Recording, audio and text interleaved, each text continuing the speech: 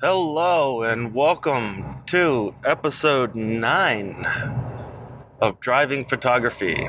Hope you've enjoyed the journey so far, and today we're going to talk about competitions and showing off your work and getting feedback. One of the best ways to get feedback on your work is to post it on the internet. Absolutely. There is going to be a lot of different types of feedback that you're going to receive, and you're going to have to take a lot of it, with a grain of salt. There will be people that just want to troll you and make you feel like crap. No matter how good your image is, they're going to tell you it sucks.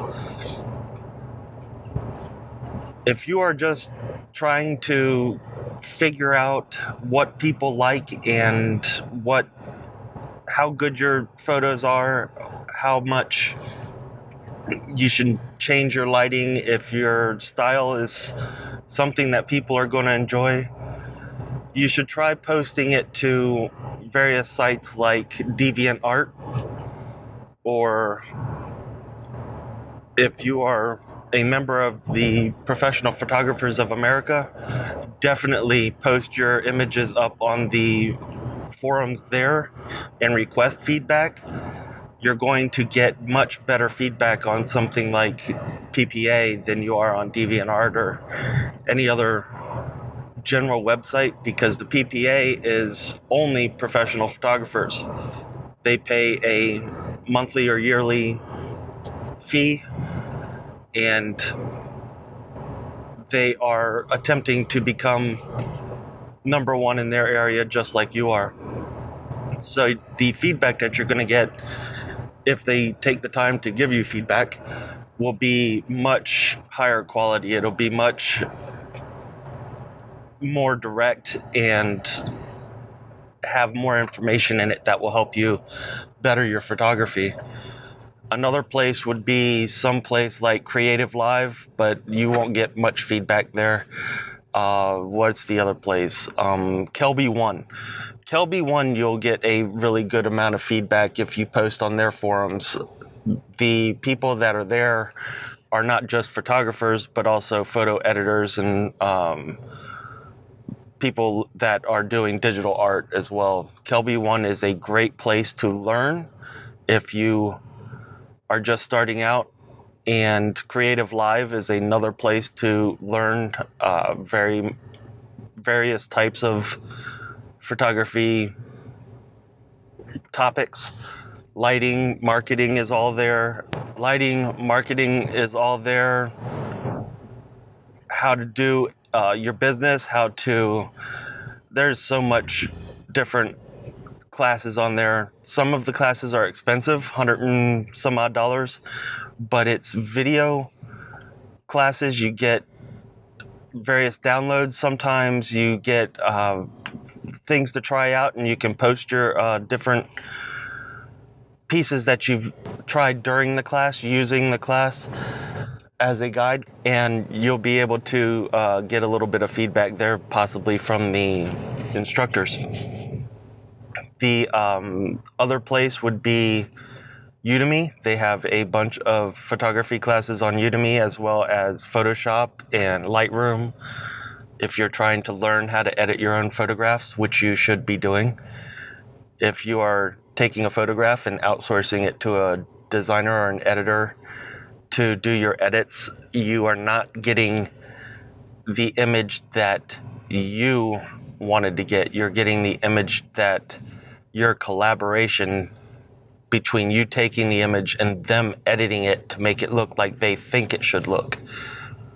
If you find a editor that really understands you and you have a really good rapport with, then maybe you would be able to go through some iterations and get those images and edits to the point where they understand your vision and your style and are able to get that look and feel that you're trying to get. Back to competitions and whatnot. If you are just starting out and want to see how you stack up against other photographers, I don't recommend doing that. But if you wish to do that, there is a website called Guru Shots. You can put your images out there, and other photographers, and this is everybody from point and shoot iPhone photographers to full-time professional photographers, that will vote and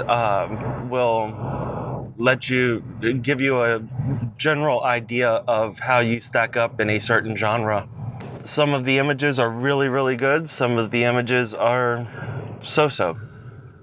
But you have another place to show off your images and see how you do against other photographers and what other photographers think through their votes. Getting feedback from other photographers is always a great eye-opener, as other photographers will think differently than you do.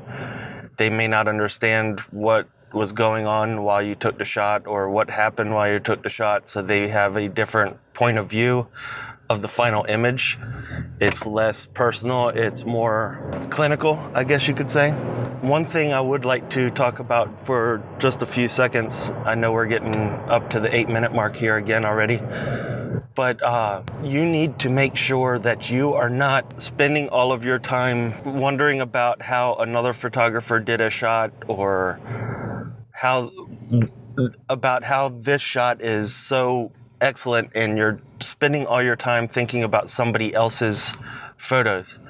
Yes, absolutely, go out and look at other photos, go out and try to figure out how they did them or whatnot, but don't obsess over it. Don't try to mimic them 100%. Take their idea that they shot and make it your own. How can you make something maybe similar, or use a certain technique that they use to do your own shoot, your own shot, your own photo, and spend your time thinking about your photography. Spend your time thinking about your next shot.